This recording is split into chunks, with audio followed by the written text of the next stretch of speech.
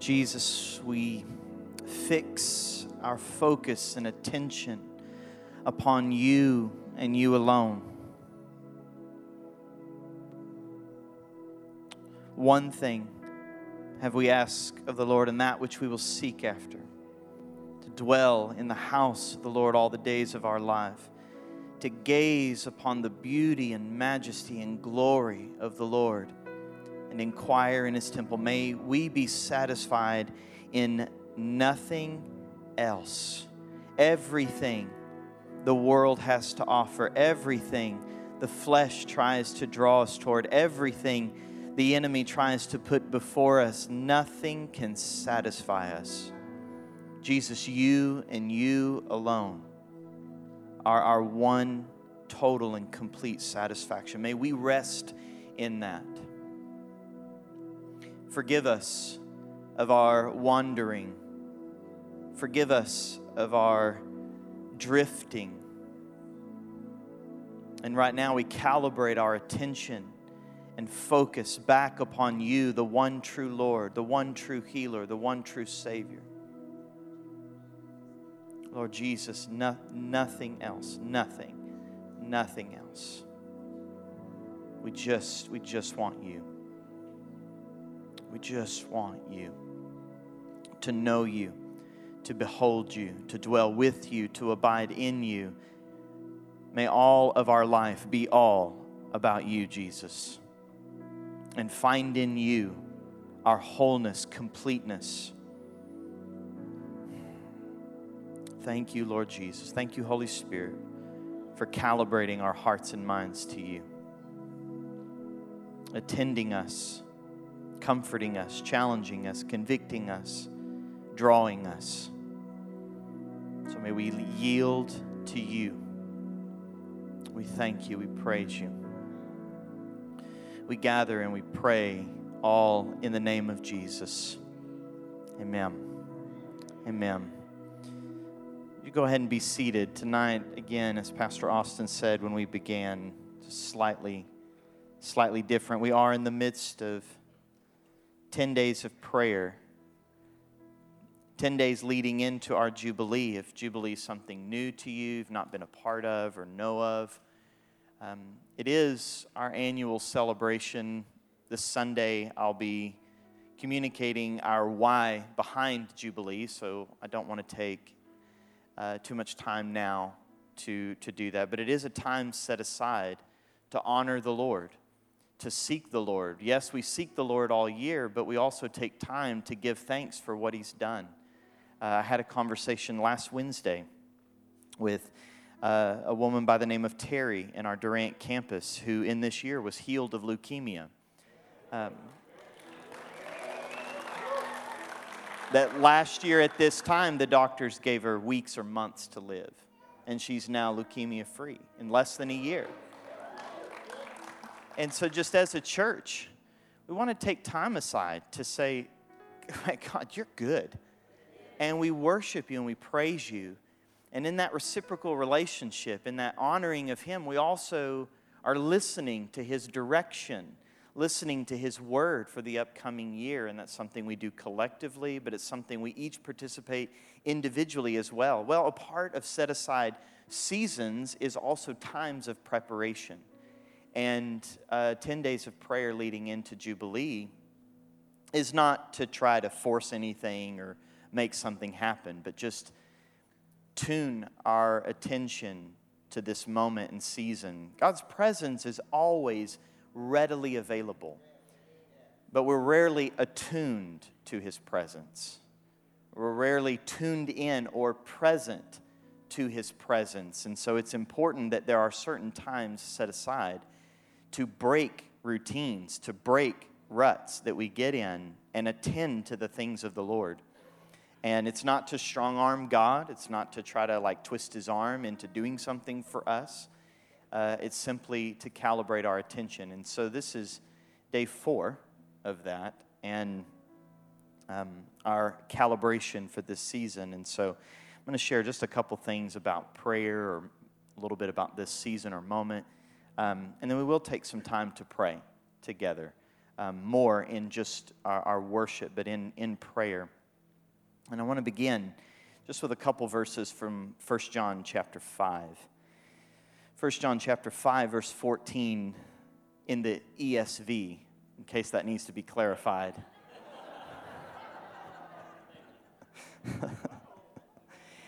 Yeah, just a quick side note. I grew up with the King James Bible.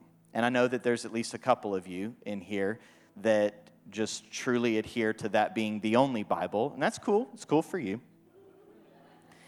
But there's so many verses locked into my brain in the King James Version that when you memorize something, and that was something we did as kids, memorizing Scripture. In our school in Durant, all the kindergartners learn the ABC Scriptures. And so at 5 years old, they're integrating the Word. Well, those ABC Scriptures were designed when I was in kindergarten. And so it's King James. And so it's A, all has sinned and come short of the glory of God, Romans 3:23. B, believe on the Lord Jesus Christ, and thou shalt be saved. It's so funny hearing little 5-year-olds saying, thou shalt be saved. So that's a side note. So English Standard Version. 1 John chapter 5, verse 14. And this is the confidence that we have toward him. There is an appropriate confidence. Not arrogance, not ego or bloated pride, but there is an appropriate confidence that comes when our faith is calibrated to the character of God. This is our confidence toward him. That if we ask anything according to his will, he hears us. Anything according to his will, he hears us. And then verse 15, and if we know that he hears us in whatever we ask, because remember, whatever we're asking is in alignment and in accordance to his will. We know that he hears us in whatever we ask. We know that we have the requests that we have asked of him. I am still in the process of learning how to believe Scripture says what it says. Have you ever, like, we say, oh, we just take it like it is. No, you don't. No, you don't. You select, you wiggle, you work around it, especially the uncomfortable verses. Or you have maybe decades, in some cases there are hundreds of years of doctrine that bloats Scripture, kind of conforms it to a certain experience that we're trying to create in people. There is a simplicity to faith that we're called to that is a childlike faith, not a childish faith, not a childish faith of immaturity, but sometimes we can be so mature that we lose our childlike faith and wonder that maybe he means what he says he means. And then as you get older, you have experiences that don't align with what it says. And because those create some internal tensions, we have questions that we want answered. And sometimes we don't get sufficient answers. And so we twist, we wiggle. Sometimes we go, well, maybe I just don't understand it. Or maybe we push it aside and say, it's true for some, but not true for me. Or some maybe well-meaning pastor or denomination tries to do little dances around this, that it doesn't mean exactly what it says it means. And it's tough. I wish the life of faith were easy, and that everything made sense at the first grasp. But someone said, I was having a conversation with someone yesterday, and we were talking about, like, why is grasping and grappling with Scripture not just more simple? And I'm like, I'm there with you. And I'm like, well, A, I wish the same thing, but B, if it was, this book would not have lasted the thousands of years it's lasted. It's because there's mystery, there's uncertainties, because it's not about the book, it's about the person. The book is the truest scripture that points towards the truth, which is Jesus. And when it comes to faith and standing in faith, speaking faith, having the spirit of faith, 2 Corinthians 4:13 talks about having the same spirit of faith, being able to see with the eyes of faith, it creates an incongruency. It recognizes that there are certain experiences or situations that are not in line with what God says. And so how do we bring into alignment the things that are outside of God's will into God's will? That's our life.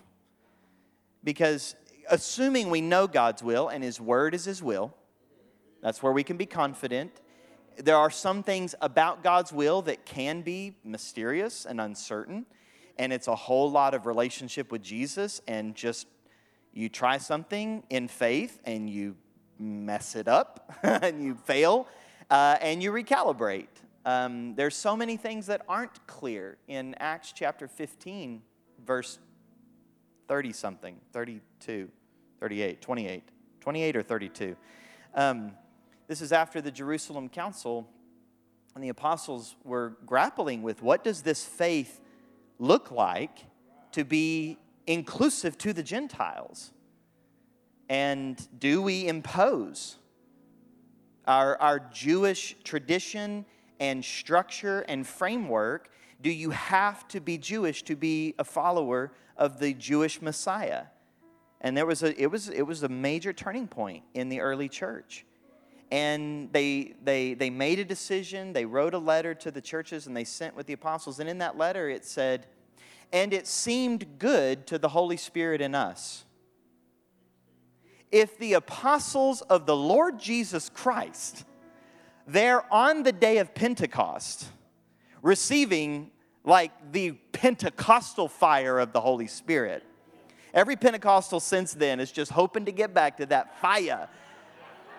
They were there with Pentecostal fire, and they had to make decisions concerning the future of the church, and at best they go, "Seemed good to the Holy Spirit and us." There's a lot of our life that we're going to have to just grapple with an uncertainty of God's will. And then there are other things that God's very clear about His will, like loving your enemies. That's the part that we like to wiggle out of and say, He really didn't mean what He said.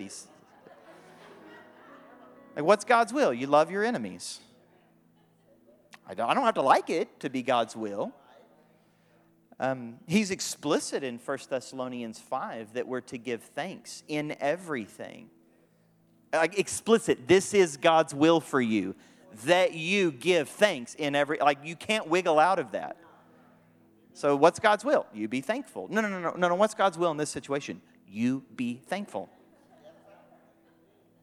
2 chapters earlier, or a chapter earlier, he says it's God's will, your sanctification, that you control your bodies from sexual immorality. So what's God's will? You abstain from sexual immorality. I don't get to wiggle out of that one. And so we have to know the things that He's clear about. And there are things He's clear about, like healing. We might not know He's clear about it, but He is. Healing is in accordance to His will. Anyone, anytime, of anything. And that's His will. Which then makes us wonder, well, how come so many of us don't experience that? And because we're charismatics, we yell harder, We quote the verses louder. We speak with strong tone. Like, it doesn't say, speak a verse with intensity and we can be confident he hears us. It's like, I'm sorry, I didn't hear. God's not like, I'm sorry, I didn't hear that. You weren't intense enough. And I would venture to say, how many in this room have prayed for, believed for healing and not experienced it in yourself or someone else? That many people, right? Well, see, when things like that happen, then we try to make more sense of our situation and start, that's what I mean by bloating the Scripture. We kind of add some peripheral things and stop believing what he says. And you know what? There's tons of unanswered questions I have. There's tons of unanswered questions you have. And at some point we have to make a decision. Do we let our unanswered questions keep us from continuing to stand and believe on God's word? Even if the situations or circumstances of our life still aren't lining up with that. And this is what I felt the first two times of prayer, Sunday in Durant and then Monday right here. I felt I was just impressed with a real, the only way I want to say is a heaviness. What I mean by heaviness is something deep in my gut that was like pushing down from sorrow. And it caused me to weep. And I can tell you with the utmost certainty, I am not a man that weeps. It's got to be extreme grief or the Holy Spirit. Because this dude don't weep. You might squeak out a tear, but I don't weep. So I know something is being impressed on me from the Holy Spirit but I know the Spirit won't cause sorrow. And all I could do is just begin interceding because I know that like I can scan this crowd and see numerous faces that have in the last 12 months, certainly in the last 36 months, experienced extreme levels of grief and sorrow that have caused unanswered questions, provoked unanswered questions, and a struggle, a tension between what we say we believe and the personal experience you've had. And many times people of faith don't know what to do about that, so we create cliches. We start making excuses. Well, you didn't have enough faith. Like, thank you, Job's friends. Job's statement, what miserable comforters you are. You know what they were doing? Trying to answer things that God was not intending to answer. They were trying to make sense of Job's problems so that they didn't have to experience them. And there's many good-hearted, faith-filled, charismatic people that just don't know what to do with grief and sorrow and loss and unanswered questions. So we start making excuses, trying to create cliched answers, all because we're simply afraid. We don't know what to do. How about grieve with them? That'll go a long way. Might not answer the questions, but it'll actually carry one another's burdens. Because there is a tendency when we speak things like testimonies that Revelation speaks about, that we overcome by the blood of the Lamb and the word of our testimony. And those who've experienced this, they love not their life unto the very end. And there's a tendency when giving testimony that if you're grieving or in sorrow or have numerous unanswered questions, to actually begin to revolt against that. Good for you, what about me? Maybe you're God's favorite because that didn't happen for me. And if we're going to treat God like a vending machine, that if we just figure out the cheat code, then he has to do something for us. It's like God's not your butler. He's not a vending machine. There's no cheat code to God's promises. There's Jesus. We overcome by the blood of the Lamb. How do I make sense of this? I don't. I just know that God fully participated in the fullness of every man's sorrows by taking upon himself the sorrows of man into death. Isaiah 53, 6-ish. I should have gotten the geographic location a little bit better, but it's about verse 6, maybe verse 4. That it says, surely he has borne our griefs and carried our sorrows. Carried our sorrows. That when we are in the deepest of sorrow and hurt, of pain, Jesus has been right there and carried our sorrows. Not so that sorrow just gets brushed aside, but so that it's carried all the way through into new life. And what I have the utmost confidence in is not being able to answer people's unanswered questions. Otherwise, I am nervous about being Job's friends. And many pastors trying to help are miserable comforters. Many church friends trying to help become miserable comforters. Well, rather than trying to give you cliches, what I have the confidence of is that in the end, whenever the end is, if it's immediate, coming soon, or another 5 generations, another 10,000 years, we don't know, I don't know, that in the end, he will make everything right.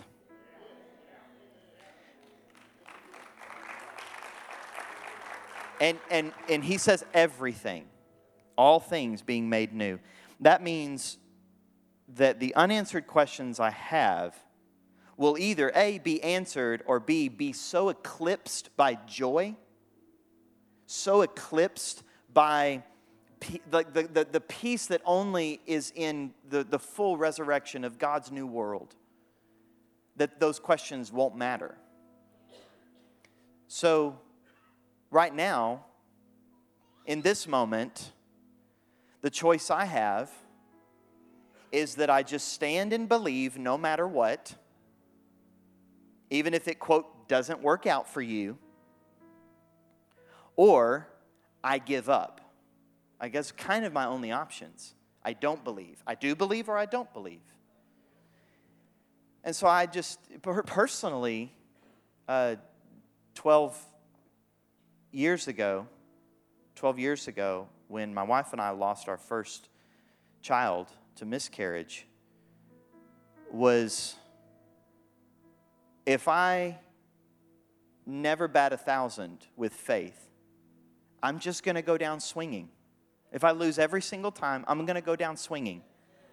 I'm going to believe all the way through, and if it doesn't work out, I'm just going to assume God's going to make it right. I'm going to keep working on me. I'm going to keep working on my faith. I'm going to keep standing and believing. I'm going to keep nurturing an imagination filled with faith.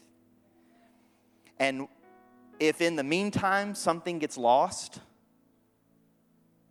we lose someone close, a relationship ends prematurely, a career dies too early, in the midst of all that, we'll grieve, we'll sorrow. We're supposed to belong to a church, according to Romans chapter 12, that we weep with those that weep and rejoice with them that rejoice. We don't look at the weeping person and say, sorry, you need to rejoice. No. We weep with them. All while we're carrying and growing and maturing. We don't have all this figured out. But I'm going to take him at his word. And this is the confidence that we have toward him. That if we ask anything according to his will, he hears us. God delights in his ear being open to you.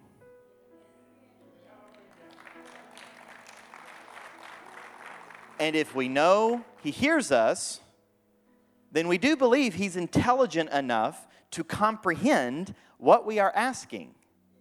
And I can tell you that God's delight is to fulfill his will, to execute his will. It's his delight for his will to be enacted.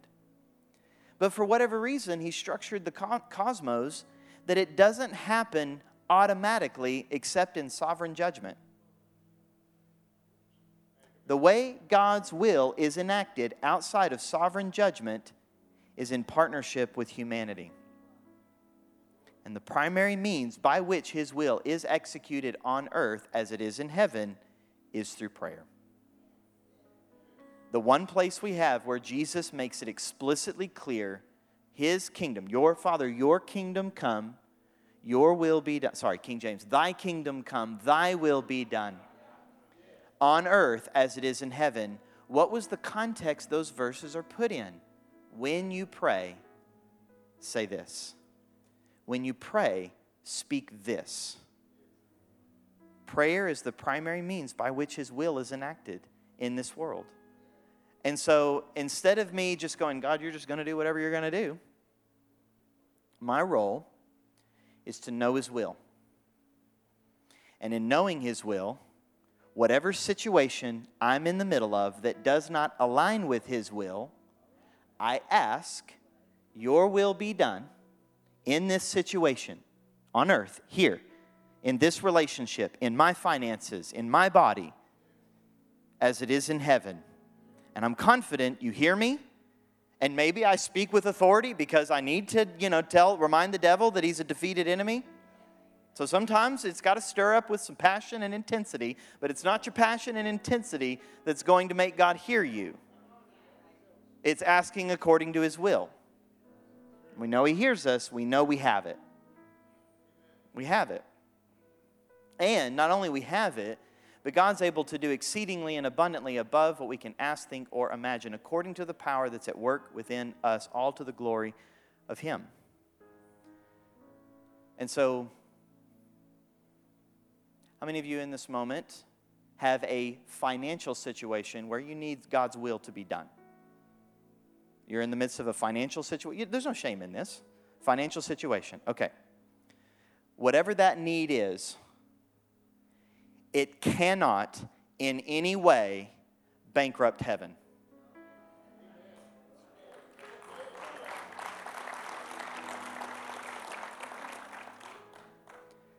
Everything belongs to God anyway. To where he could meet that need 100 times over and not bat an eye. So faith says, okay, I can ask not anything according to my greed, but anything according to his will that meets my need, because Philippians 4, his word is his will. Philippians 4, my God shall provide for all my needs according to his riches and glory in Christ Jesus, which exceed and abundantly all that I could ask, think, or imagine. And so my imagination's too small. If it's only as big as my need, then my faith is too small. Because he can do more. I had a dream. I was meeting with an extremely wealthy person. Like someone I don't know. Like the people out there that the billionaire type. Like I'm having a conversation, and this person asked me, what do you need for that vision? And before the dream was up, I spent $300 million of his money.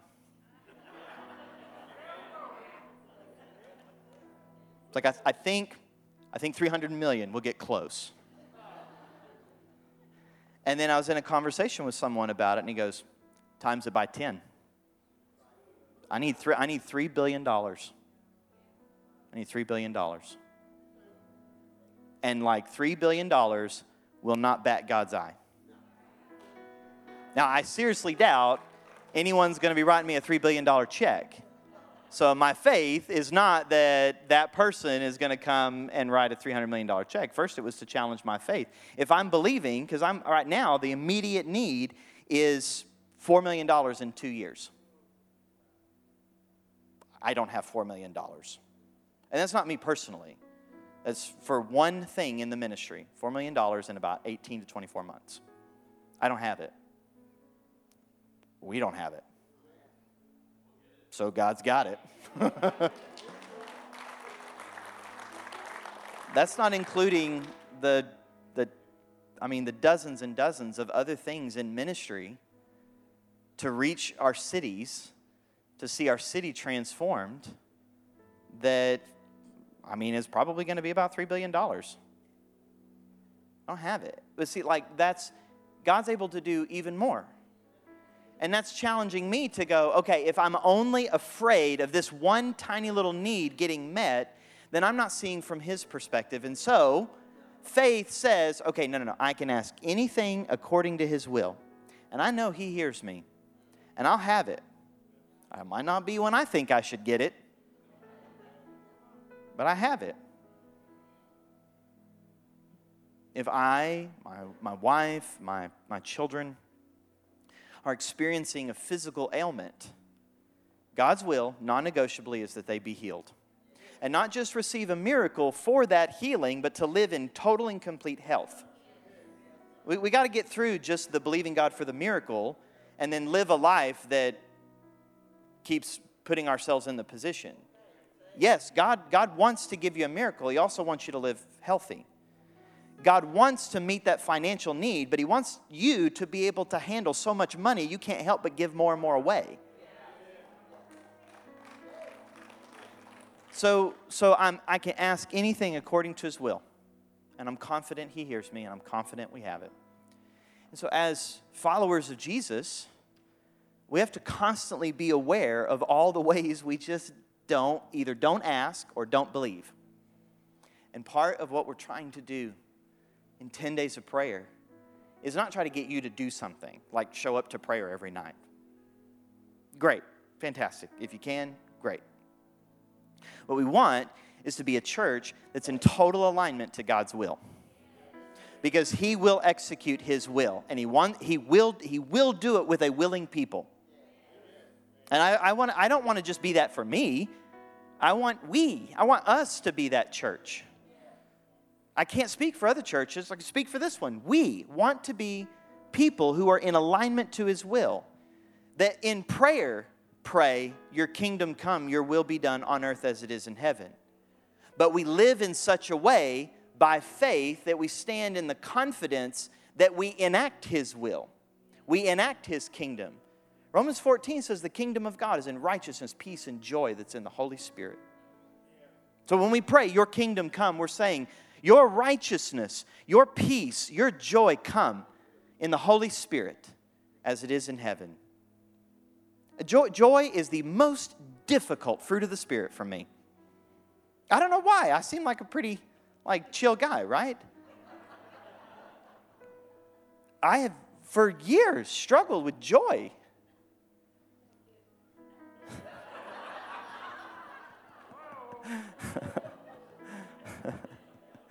You got your struggle. I have the microphone, so I guess it's okay that I be vulnerable with you.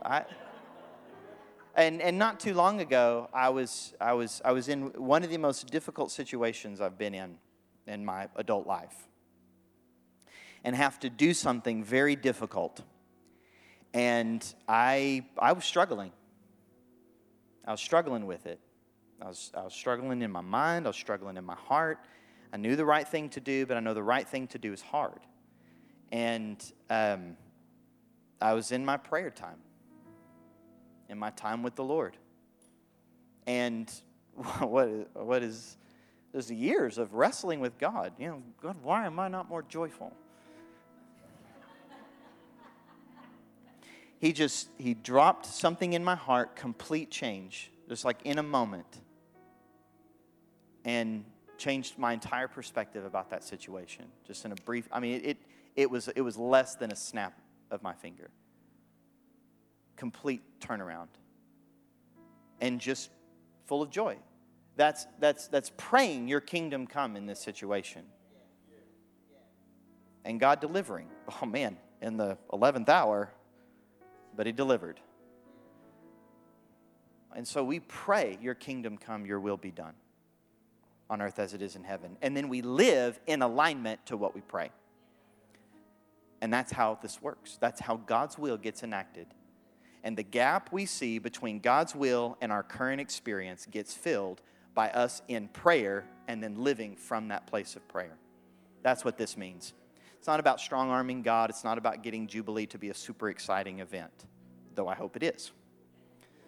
It's about, are we the people who will live like this? Well, we have to practice that. We have to practice it. You have to prepare for it. And we practice it. That's what we're doing. And so I'm going to have the worship team come back up. Before we come to the table, I want to take some time and practice this. So as the worship team is coming, especially so many of you guys are really good at taking notes. And if you're not, you can think about this, but I think it helps to put something tangible if you have to type it in your phone. What are you believing God for?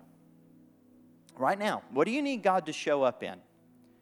Is it your finances? Is it bills coming that you can't pay? Or is it a long debt that you've been like trying to dig out of? Is it the current problems and inflation of life has struggled? You've struggled to be able to. You need a raise, or you need a new opportunity, or maybe you're in between jobs and you need a new opening, or maybe it's something in your body that you're physically, or maybe your spouse or your friend or your family that you know you need healing. What is it that you need God's will to be done? Or maybe your business is doing good, but you know you're called to do great. It's going okay, but like it needs to be great. God, you need to know God wants your business to succeed. Poverty is not synonymous with being spiritual. That's probably worth a whole teaching. They're not the same thing. Poverty is not automatically more spiritual. Okay? But neither is being wealthy more spiritual either. Being a good steward and a blessing, that's God's will. He wants to bless you. Oh, He wants to bless you more than you think you can even be blessed. Because part of being blessed, we're practicing being a blessing. Is it in a relationship? Maybe it's a child that is far from God, or a friend or sibling or family member that's living a lifestyle that is intentionally moving them away from God. What is it that you're believing for? That especially when it gets in the line of, if God doesn't show up, then whatever. That's the moment. That's the moment where your faith really gets tested, when you're at that line. If God doesn't show up, then. So what is it that you're believing for? What are you standing for? And then what's God's will concerning that situation? What's God's will in that situation? Workplace drama. It's terrible. Nobody likes it, and everybody jumps in and participates. What's God's will? Being peacemakers. Not peacekeepers, peacemakers. Peacemakers goes into conflict, goes into chaos, and brings peace. Is it physical sickness? God's will. Total, complete healing. Total and complete. Full health. That's God's will. Is it financial? God's will is to provide for your needs. To bless you abundantly. God's will. Is it a lost child? Lost friend? Lost family member? As a matter of fact, that one explicitly out of the mouth of Jesus says, the harvest is plentiful, the laborers are few. So pray to the Lord of the harvest to send laborers. The very next thing Jesus did was send His disciples as laborers. Maybe our witnessing is a struggle because it's not bathed in prayer first.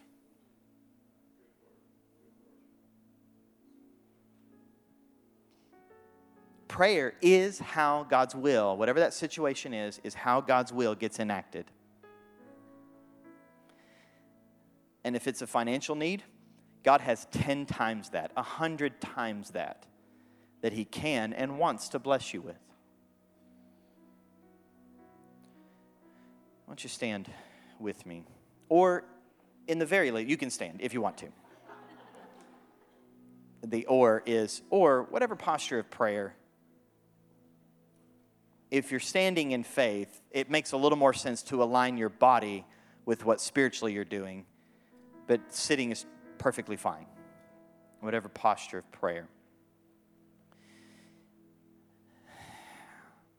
Andrew, would you start ministering to the Lord? You can do it in the key of whatever the next song prepared is. We'll get to the song. But the presence of the Lord is here. Not because any of us, maybe some of us, but any of us have ooey gooey feelings or goosebumps about it. But this was something the Lord showed me in my prayer yesterday morning. That in Philippians chapter 4, where verse 4, he says, rejoice always. And again, I say rejoice. And someone who struggles with joy, it's nice that that's repeated twice, knowing that it's my choice. Rejoice always. Again, I say rejoice. And he says, this is the ESV, let your reasonableness be known to all. The Lord is at hand. I'll come back to that phrase. The Lord is at hand. Then he says, don't be anxious about anything, but in everything, through prayer and supplication, with thanksgiving, let your requests be made known to God. And in that process, the peace of God, which surpasses all understanding, will keep, and that word means to govern or stand guard over, your heart and your mind in Christ Jesus. And usually, I start with verse 6, don't be anxious about anything. And so it's important that I go back to verse 4 to remind myself I get to choose joy. But the verse after that, let your reasonableness be known to all, the Lord is at hand. I've always read that and in my mind thought, okay, the Lord's coming is imminent. And saw it in the context of time. Because the Lord's return is imminent, the Lord's at hand, the Lord's return is imminent, I can be anxious for nothing and through prayer and supplication. But it's the same phrase that Jesus uses in Matthew chapter 4, verse 17, where he says, repent, for the kingdom of God, or the kingdom of heaven, is at hand. And I know how to read my Bible. He's not talking primarily about time when he says that. He's talking about space. The kingdom of God being something at hand. Your phone probably is at hand, meaning it's within reach. So the kingdom of God is at hand. It's within reach. And for whatever reason, I'd never connected those. No. The Lord is within reach. So don't be anxious about anything. Now, I can theologically say, oh yeah, of course, I believe in the omnipresence of God. Yeah, you know what? Stop theology for a second. Do you actually live like that's true? And I recognize, okay, wait a second, there's moments I don't. I just am not thinking about the nearness of God. And that's when anxiety comes. That's when fear comes. And so Paul's encouragement about rejoicing and not being afraid or anxious is connected to both Jesus' presence and prayer. So let's come into the presence of the Lord. Recognize Jesus at hand, present right now, with you, for you, in you, around you. And we bring that need before Him. You bring that situation, problem, challenge, need right before Him. And we bring it to Him and we ask. we ask for His will in that situation to be done. So to practice this with me, as I begin to pray, you can pray with me, but be praying for that situation as well. And begin to allow your imagination to grow and expand, to see in your imagination that need being totally and completely met. Whatever that is. What will that moment be when that need gets met?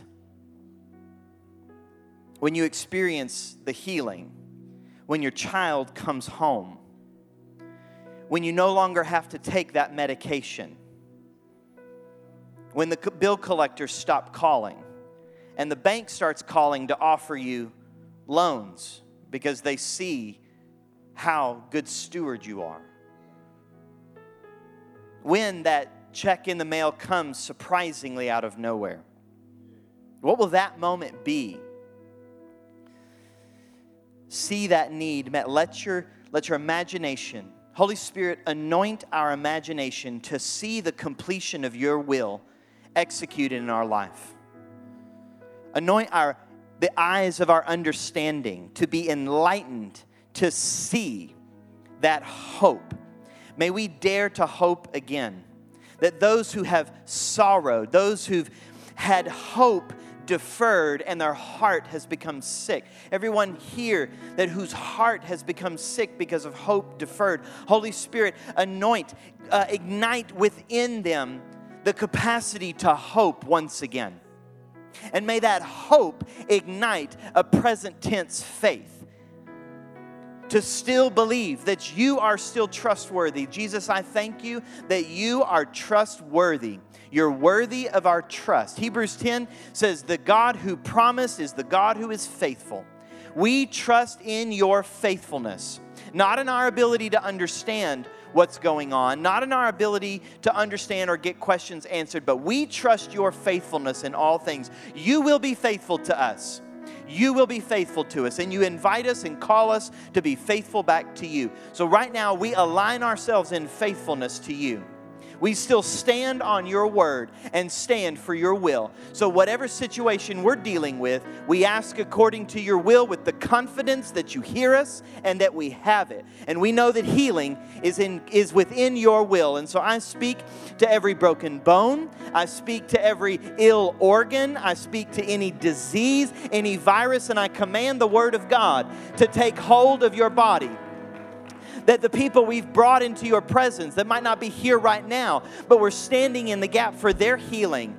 We speak your divine word of healing. You sent forth your word to heal them. And so we send forth your word. We release angelic activity, ministering spirits to go to the person in need, maybe in the hospital, maybe stuck at home, maybe suffering. That we speak, we release angelic ministering spirits to go minister to them, to deliver the word of God of their total and complete healing in the name of Jesus. Ignite our imagination to see ourselves totally and completely healthy. Not just injury-free, but completely healthy. Not just disease-free, but completely and totally healthy in the name of Jesus. Ignite our imagination to see ourselves running if we can't run, walking if we can't walk. I thank you, Lord Jesus, that it is not our ability. It is not even our charisma. It is your blood that was shed that has given forth the possibility for our healing. So we reach out and receive of the kingdom of God and receive the word of healing and speak it into our bodies in the name of Jesus. Ignite that spirit of faith on the inside of us to speak your word, to speak with faith. That our words are filled with faith. We repent of letting our words be poisoned with doubt and unbelief and despair. And may new words be put in our mouth that speak forth as the sword of the Spirit in cutting, into any spirit of infirmity that's coming against us, any disease or virus that's coming against us. I speak the word, and we speak it as a sword. May our mouths be filled with the sword of the Spirit to speak that word in the name of Jesus, because it is that name, the name of Jesus, that is above every name. It's not our ability to say the name, it's our faith in standing in that name, that we speak forth and speak that name over any disease. It doesn't matter what Latin word that disease is called, Jesus' name is above it. And so we speak the name of Jesus over every situation. I speak the name of Jesus over clouded minds, full of confusion or despair. I thank you for anointing that mind with the spirit of joy, that the spirit of heaviness that we carry in be released and a garment of praise be given in the name of Jesus. Lord, ignite our imagination with people, seeing people come into this house with a spirit of heaviness, but leaving with the garment of praise. I thank you that for igniting our imagination to see over and above possibilities beyond our imagination. I speak the word that pharmacies will be unable to sell antidepressants because there's no need for them in this city. We command the spirit of fear to be gone. That spirit is not from you, Lord Jesus. And we ignite the Holy Spirit to push back that spirit. That spirit's not welcome here. That spirit's not welcome in our minds. That spirit's not welcome in our bodies. The spirit's not welcome in our workplaces. That spirit is not welcome in our homes. We command an eviction notice to the spirit of fear right now. And we release the spirit of power, the spirit of love, the spirit of a sound mind over our clear thinking to see clearly the kingdom of God that is in righteousness and peace and joy that's in the Holy Spirit. May a spirit of joy overtake us where there's been despair and depression. I command the suicide rates to decrease to 0 in this city in the name of Jesus. That suicide will be gone in this region in the name of Jesus. Expand our minds to see what the kingdom of God looks like in a whole city where righteousness restores the streets, where there is poverty and despair. May there be blessing overflow. May there be generosity overflow. That we are so blessed we cannot keep it all. We have to give it. Thank you for enabling us to see the abundance of your kingdom, the abundance of your riches that overflow toward us to meet every single need. We speak to every financial need, and we command the resources of heaven into every one of those needs. I thank you for every business leader, every manager, everyone in the marketplace having the spirit of wisdom. We speak the spirit of wisdom to see clearly, to see opportunities where everybody else in the secular world begins to shrink back. May you anoint us with power and faith and wisdom to step forward where others are shrinking back. It is within your will that even in famine we can reap 100-fold return.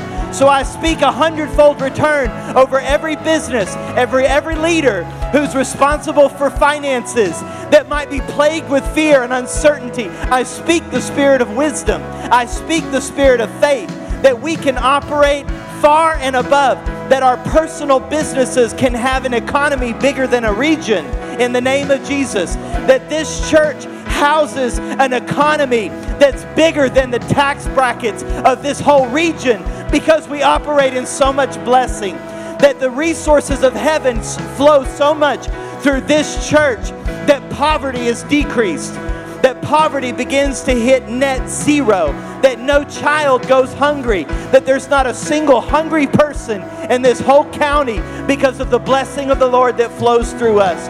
May our eyes see people as you see them, Lord, and may our eyes see with the eyes of faith that sees beyond the problem, that sees beyond the challenge, that sees beyond what our natural eyes see, and anoint with us eyes of heaven to see people as you see them, to call people up as you've called them.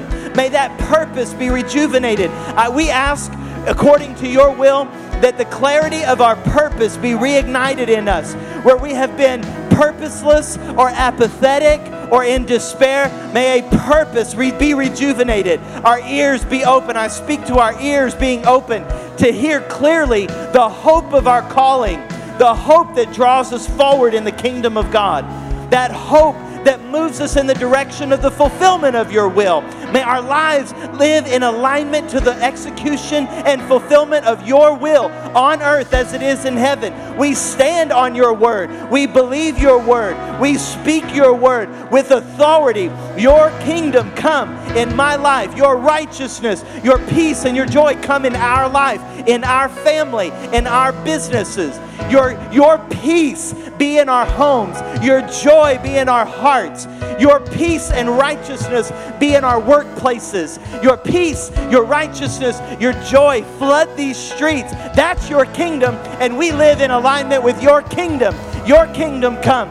Your will be done. Your plans and your purposes, your desires and your pleasures be fulfilled in us and through us as it is in heaven. Give us the eyes of heaven to see your will fully executed in heaven, and may we have the grace and strength and reliance upon you to live out that will, that perfect will in this life, right here and right now, that heaven invade earth through this church in this season, in this moment, and we execute the will of heaven.